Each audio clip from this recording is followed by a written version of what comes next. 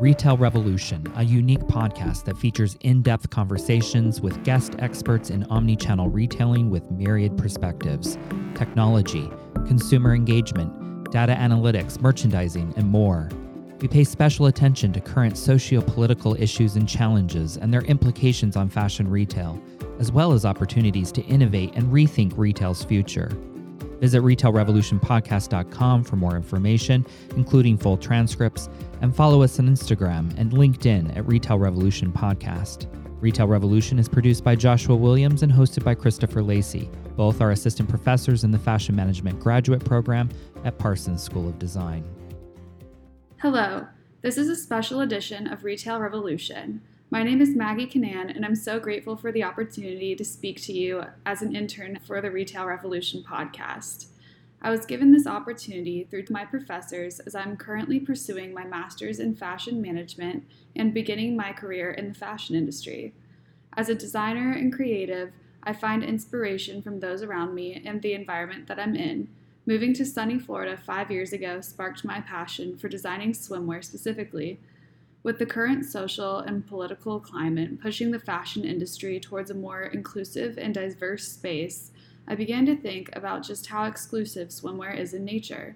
With clear gender, body, and social norms surrounding a non-functional garment, I thought it could be interesting to dissect how different political and social perspectives influence the industry in both design and consumer standpoints. Who better to ask than my amazing guest today, Gillian Smith Mercado. Her years of experience working as a casting director and creative have given her plenty of insight into just how the fashion industry ticks.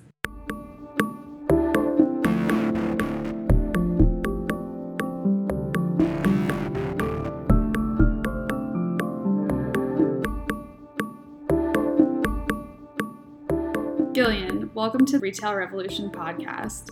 Thank you so much for taking the time to talk today. Hi, thank you so much for having me. Just to start out, would you like to give a short introduction? Sure, yes. So I am Gillian Smith Mercado. I owned a casting business in New York City for about 10 years. And before that, I was an assistant and worked in casting for about 5 years before that. I kind of got my start working in extras casting and then graduated to working more on the fashion end of it while I was an assistant in New York City. I started my business, I can't even remember when, maybe 2009 or 10. And I definitely focused a lot of my business on really focusing on body positivity, inclusivity, creating a space for more representation, and just ethical standards and treatment of talent in the industry.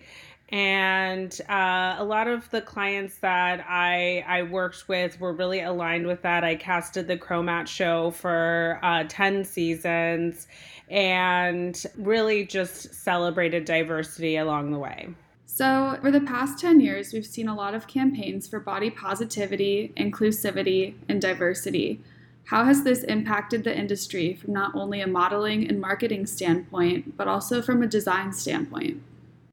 Well, I definitely think that it's just creating a space for more representation has enabled audience members to really celebrate diversity and celebrate body positivity. And it has created a sense of celebration, a sense of pride, a sense of self-confidence in models and talent and just normal people, everyday people. So that has really, I think, influenced brands to create a better design plan in terms of how they approach sizing. So, obviously sample sizing has increased and, just making runway shows a lot more inclusive has really transpired through that.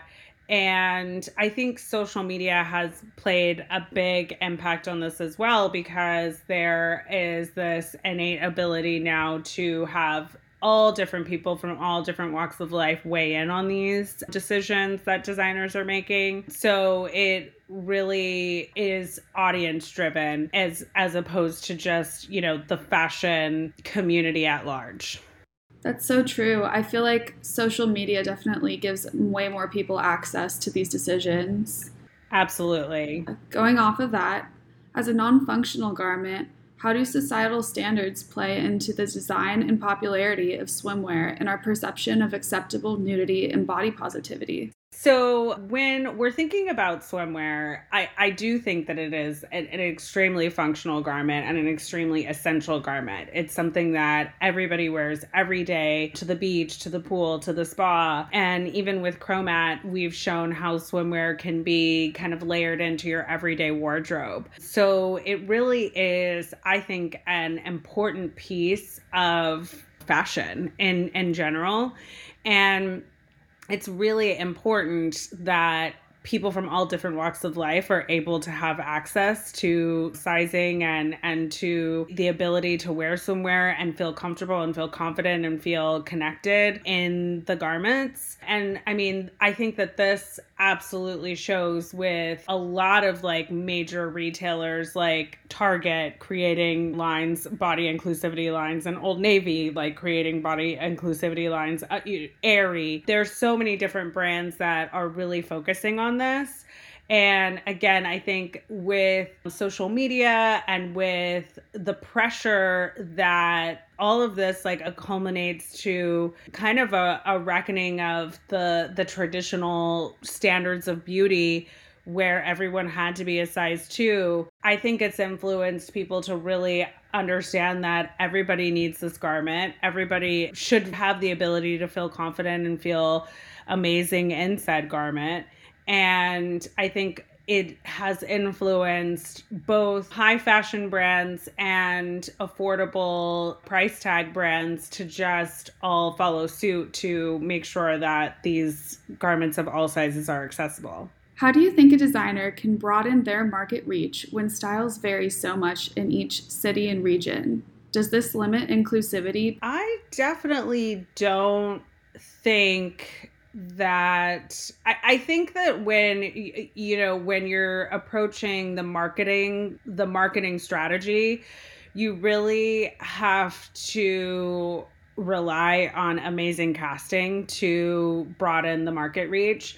And I've heard terms like approachable and accessible. And when you're thinking about regions like the Midwest, I mean, it's so huge, but then you're also thinking internationally, you're thinking, globally.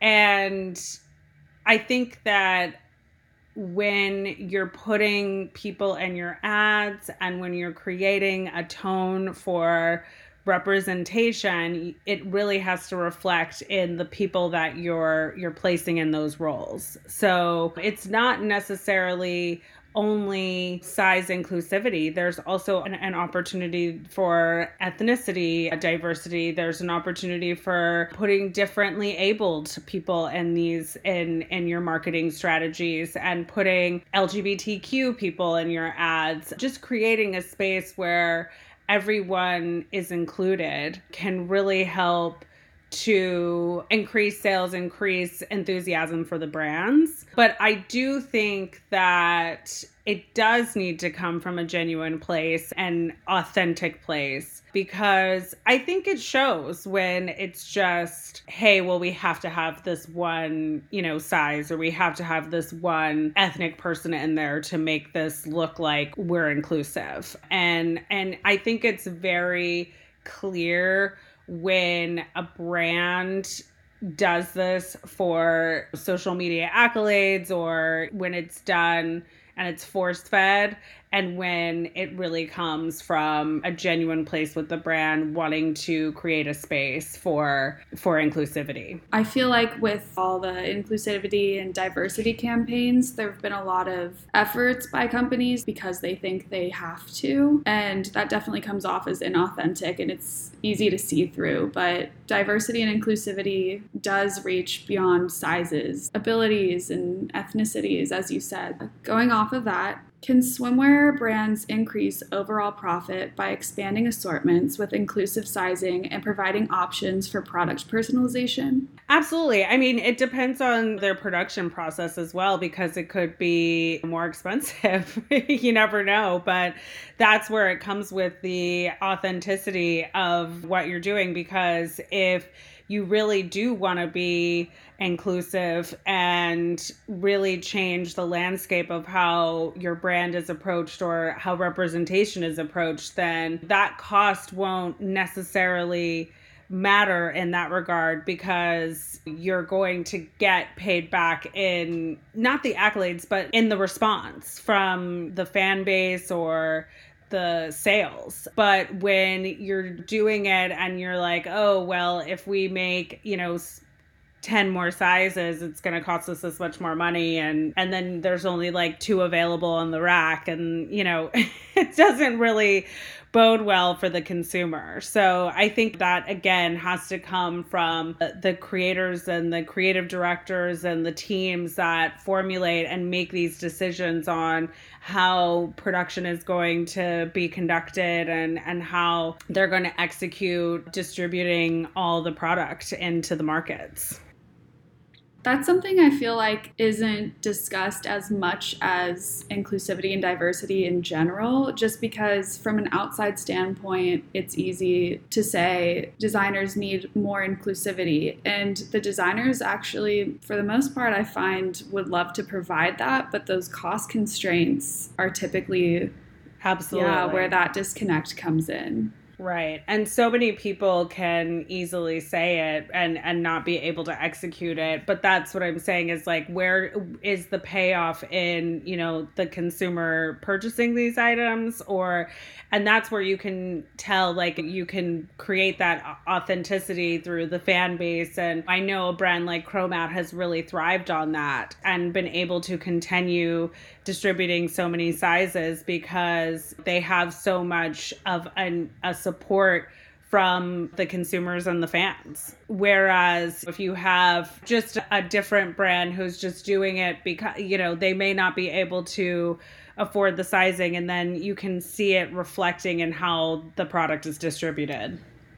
To wrap up, what are your thoughts on how brands can create change in the industry? I think it is really important for progressive teams to be more introduced into the fashion industry. And I say this because the fashion industry very much seems like this extremely modern, contemporary industry, and I think that always shows in the design elements of the brands. But when you're thinking about the community itself, it is very traditional. And there's a lot of the same teams working and doing the same things over and over again, and the same models and the same stylists and photographers working in all the jobs. And I think it's really important to introduce new blood, new team members, progressive thinkers, diversity within the decision makers and within the higher ups and the design process and where it comes from the top, because that is how real change will continue to happen, continue to be evoked in this industry. So I do think it's really important to continue just creating a space for more representation within the companies and the brands themselves as well, to create a space for more forward thinking. I feel like we're just starting to scratch the surface on making these changes. Yeah, and I think it happens at taking a chance on one cool progressive thinker, cool progressive person is the way to go.